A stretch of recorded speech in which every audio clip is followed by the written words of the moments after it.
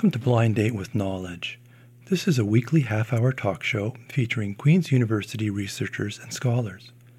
The show is a platform for Queen's researchers to discuss the significance to and benefits of their research on everyday lives. I'm Barry Kaplan, the show's host. Blind Date with Knowledge is broadcast on CFRC Radio 101.9 FM, Campus and Community Queen's Radio in Kingston, and we're located in Carruthers Hall. All the episodes of Blind Date with Knowledge are available on the CFRC website or the Queen's University research website at queensu.ca/research. In this episode, I'll be discussing some of Dr. Joshua Carton's research in international law and work as a legal educator. Let me provide a little biographical background on Professor Carton. Joshua Carton is an associate professor and the Associate Dean of Graduate Studies and Research in the Faculty of Law at Queen's. His research focuses on a cluster of legal issues related to cross-border business relationships, in particular how the laws that govern them are evolving in the context of globalization and how disputes that arise from those relationships are resolved. His writing explores what happens when private actors from different backgrounds, legal, cultural, and linguistic, meet in the international legal arena. His work is often interdisciplinary, especially involving sociological analysis of law and legal communities. In between receiving his JD from Columbia Law School and his PhD in international law from Cambridge, he practiced in litigation and arbitration in the New York office of Cleary, Gottlieb, Steen, and Hamilton, LLP, a multinational law firm. Joshua is a native Vancouverite and also has a long-standing interest in Asian politics and culture. He speaks Chinese, has held visiting positions at the Chinese University of Hong Kong, the National Taiwan University, and the Wuhan University in China. Let's begin by having you talk a little bit about the interdisciplinary nature of your work and the sociological connection. How does the sociology relate to the international arbitration aspect? And maybe as you're talking, if you could relate that all to an example that kind of illustrates. Sure, I'll give it a shot. Thanks for inviting me, Barry. I'm happy to be here. I think the one thing that's important to know about law is that it's a social institution. Right? It's not something that exists outside society. It's how we organize society. So as anyone who's actually confronted the legal system could tell you, or anybody with even just a couple of weeks of law school, reading the law on the books is just the first step in working out what the law actually requires of people or of the government. So you need a broader perspective to understand how the legal system actually operates, how it actually affects people's lives. A lot of my research is about international commercial arbitration, resolving cross-border business disputes by arbitration instead of in court. So it's a procedural choice to go to a private arbitral tribunal instead of public courts. But what kind of difference does that procedural choice make for the actual substance of the disputes? Who wins, who loses? What kind of damages the loser might have to pay? It's a niche area, but it's increasingly important. It's growing in popularity, and it's especially useful for businesses and for other types of people involved in disputes in countries where the courts are xenophobic or corrupt or incompetent or just plain very slow. So it's important to come to grips with how arbitration works because it's becoming a kind of a parallel justice system in international commerce. But that's the problem. International arbitrations are broadly confidential. Not just the final decision, but any evidence disclosed during the hearing, even the existence of the dispute, is kept secret. The only people who ever know about it are the parties, the arbitrators, and anyone who helps administer the arbitration. There's some implications for the public interest in that confidentiality, but the biggest impact for me is just on me as a researcher. Right? I have no access to the raw materials of arbitrators' decision-making, right? The decisions that they make. You can't read them. Only a tiny percentage of the arbitrators' awards are ever published, and these don't necessarily represent what arbitrators as a whole are doing. In the literature, you often see international arbitration referred to as a black box. And a dispute goes in, a decision comes out, but nobody really knows what happens in between. So we don't know what arbitrators are actually doing. But if you use an interdisciplinary perspective, and I think sociological methods are especially useful for this, you can find out what arbitrators will tend to do. Maybe you can't predict the decision they'll make in any one case, but you can work out what the trends are in the field as a whole. Right? So sociological research allows people who do research like mine, to figure out what kinds of people become arbitrators, what institutional structures do they work within, what financial incentives are they subject to, what are the values or what are the priorities that the field tends to share. And by putting those together, you can assemble a picture of arbitral decision making. Now, it's an impressionistic kind of picture. You can't necessarily see the details, but you can get an overall sense in a way that's just impossible by doing the standard legal research type of method of just reading the decisions, because you can't read the decisions. So can you tell us about some of these trends that you're starting to become aware of? Well, one of the biggest things that interests me is the idea of arbitrators as free agents. Right? Unlike judges, they don't have a job, they don't draw a salary, they don't enjoy life tenure. They sell their services on an open market. It's a competitive market, and they're in competition with each other. It's a genteel kind of competition, but it's still a field that's subject to market competitive forces in a way that judging in national courts just isn't, regardless of the country. So I think you can tease apart some of the effects on arbitrators' decision-making of the fact that they're chosen and appointed by the parties, right? So they tend to share business perspectives. The fact that they're in competition with each other. So they focus on areas where that competition is really visible, like how quickly they can decide, how efficiently they can manage the resolution of the dispute. And in particular, something I like to talk about in my research is the business perspective that becomes embedded in arbitral decision-making that's quite different from national court judges. That what they see often as their purpose, their role, is as a part of the business system rather than a part of the legal system. And so what they're looking for is an outcome to the dispute that's commercially reasonable, right? That makes sense from a practical market point of view, which isn't necessarily legally correct. They don't have an appellate court looking over their shoulder, tweaking their legal determinations. For the most part, arbitrators' decisions cannot be reviewed by other arbitrators or by courts. So really what they're looking for is a way to resolve the dispute that sees the parties be satisfied. I'd like you to come back to this topic of sort of the pro-business bias. I know before we began recording our interview, you were telling me that you have received a grant to do some research into this area. I'd like you to talk a little bit about that research, but also bring it back to perhaps the using some of the findings and recommendations perhaps to rebalance that inequity. Sure.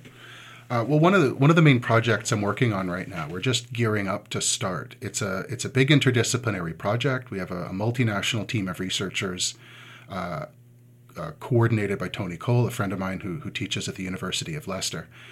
And we received a grant from the English Economic and Social Research Council to study arbitration in Europe as a field of practice. We're going to be conducting surveys. We're going to be conducting more than 400 interviews over the next few years across 50 plus different countries. And what we're going to try to do is to build a picture of arbitration as a profession in Europe. What kinds of peoples become arbitrators? What are the age dynamics? What are the gender dynamics? What are the racial dynamics in appointment of arbitrators, in how parties make their arguments to arbitral tribunals, and of course, in what decisions do the arbitrators make? We have some arbitration lawyers on the team, but we also have a sociologist, and we have a psychologist who specializes in the science of decision-making under conditions of uncertainty. Let me ask maybe what is a dumb question, but are the arbitrations conducted in English at the international level, or are they conducted in a variety of languages? And if, how does that impact on the profile of the arbitrator? Language is a big issue. Every international arbitration, by definition, has parties from at least 2 different countries. Often the arbitrators, there's usually a 3-member tribunal. They might come from different countries as well. And English is the dominant language. It's the most important language just because it's become kind of the global language of business. But it's certainly not the language of all international arbitrations, far from it. And in fact, when you're looking for an arbitrator, one of the things that you might consider, it's an important factor, is whether the arbitrator is fluent in the language of the proceedings. So the parties can choose what language they want to use. I remember one Korean lawyer that I interviewed for a book I had come out a few years ago on the culture of the international arbitration profession. He's Korean, and most of his clients do business in China, so their counterparts on the other side are Chinese companies or Chinese state-owned entities. And he told me that one of the reasons they prefer arbitration to litigation, it's not so much because they want to keep out of Chinese courts, although that's a factor too. It's because they can have the arbitration in English. And English is all of their second language, whereas most of them don't speak any Chinese at all. I think they also feel that Koreans often speak better English than Chinese, and so they would have a little bit of an advantage in conducting the proceedings in English. I would think that the arbitrator's ability to speak a language, whatever that language is, in addition to the technical legal skills, would be a factor in determining the outcomes or influencing the outcomes. So you can have an incredibly talented and skilled arbitrator going in, but if that person doesn't have the language skills, they're going to be at a disadvantage, I would think, in this process of arbitration. Well, what would usually happen if the arbitrator doesn't have sufficient fluency in the language that the documents are in, or the language that the witnesses are speaking, or the language that the lawyers are pleading in, is you'd have simultaneous translation for the oral hearing and documents translated. That's enormously expensive and slow and inaccurate, and so people like to avoid it. So if you only speak one language, that would certainly constrain your prospects of getting appointed as a potential arbitrator. But there's also an interesting dynamic that develops in the relationship between a legal system and the language that legal system is expressed in. Right? Often there aren't good words in other languages for legal concepts or legal institutions in one legal system. Can you give us an example? I know I'm putting you on the spot here. Let me think. So, be a good one. All right, so here in French law, this is an issue that comes up in contract law, so you might see it in commercial arbitrations. In French law, there's the concept of nullité of a contract. You could translate that as nullity, right? Nullness, voidness in English. But voidness in the common law, like in most Canadian law, has different legal consequences from nullité in French law. Nullité, there's actually 2 different kinds of nullité, absolu and relatif, absolute and relative. And we don't have that concept in the common law. So if you have a French legal argument that's phrased in terms of nullité, of nullity, but it's heard by an English-trained lawyer, even if they speak fluent French, you're probably going to get a translation of the legal concept, not just a translation of the word, right, in their decision-making. And they might think of voidness or nullity in the way it operates in the common law rather than the way it operates in French law. It sounds like this research project that you're embarking on will open up a lot of, shed a lot of light on what's going on, and I think will improve accountability and probably make better arbitrators as a result of it. I mean, that's the hope. In economic terms, the market for arbitration services suffers from information asymmetries. Because the people who appoint arbitrators can't just read the work product of those arbitrators because the decisions are confidential. There's a lot of word of mouth, there's a lot of exchange of favors, there's a lot of old boys network. And that's partly a problem for accountability and the quality of arbitral decision making as a whole. It's also a problem for equity within the arbitration profession. And arbitrators continue, infamously, the phrase you hear is pale, male, and stale, right? Old white men, especially from Western Europe and North America. Right. So if we want to diversify the profession, bring more women into it, bring more, I say visible minorities, but of course in the world white people are the minority, although not in the arbitration profession. To diversify the profession and which is important from an equity point of view and also important from a quality point of view, getting the best arbitrators for each job, we need to understand how those dynamics are working. Often in a 3-member tribunal, each party will appoint one arbitrator, and then those 2 co-arbitrators will select the chair of the tribunal. If gender, generation, race, religion, if those kinds of factors, or philosophical factors like political attunement, or whether the person tends to emphasize good faith or tends to emphasize the literal meaning of words in the way they interpret contracts, if those are making a big difference in who gets to be an arbitrator in the first place, that's an important determinant of what comes out of the arbitration black box. As political scientists like to say, personnel is policy. Blind Date with Knowledge is broadcast on CFRC Radio, 101.9 FM, Campus and Community, Queen's Radio in Kingston, located in Carruthers Hall. All the episodes of Blind Date with Knowledge are available on the CFRC website or the Queen's University Research website at queensu.ca/research. I close out each episode of Blind Date with Knowledge by asking my guests to tell us a joke, recite a short poem or inspirational quotation, or reference a song related to their research. So Joshua, the microphone's yours. Well, I don't have a song, but I do have a line from a song. It's probably actually one of the most famous lines in hip-hop. It comes from a Kanye West song, Diamonds from Sierra Leone, but it's actually from a verse performed by Jay-Z from a remix of that song. Jay-Z raps, "I'm not a businessman, I'm a businessman, so let me handle my business, damn." As I've said, a main theme of my research is arbitration as a business. Right? Arbitrators aren't businessmen. They aren't entrepreneurs. What they're doing is selling themselves as a business, right? Their judgment, their wisdom, their efficiency, their management skills. And that affects the way they think. And it's been a recurring theme in my research to explore what are those effects. So what I've repeatedly seen in my research, as I mentioned before, is the idea that arbitrators are looking for business outcomes rather than legal outcomes.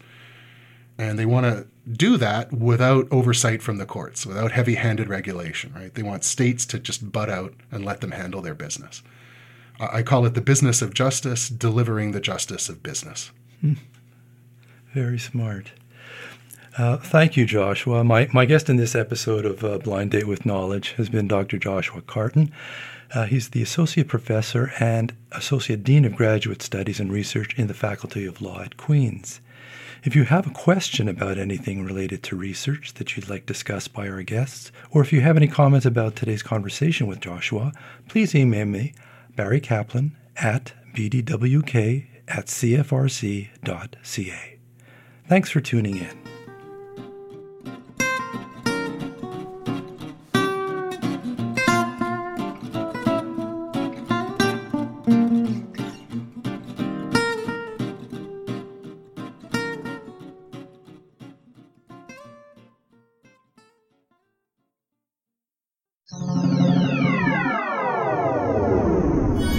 This show is produced in collaboration with CFRC at Queen's University, Kingston, Ontario, with infrastructure support from Queen's Faculty of Engineering and Applied Science. CFRC is located on traditional Anishinaabe and Haudenosaunee territory. Find more great podcasts at podcasts.cfrc.ca.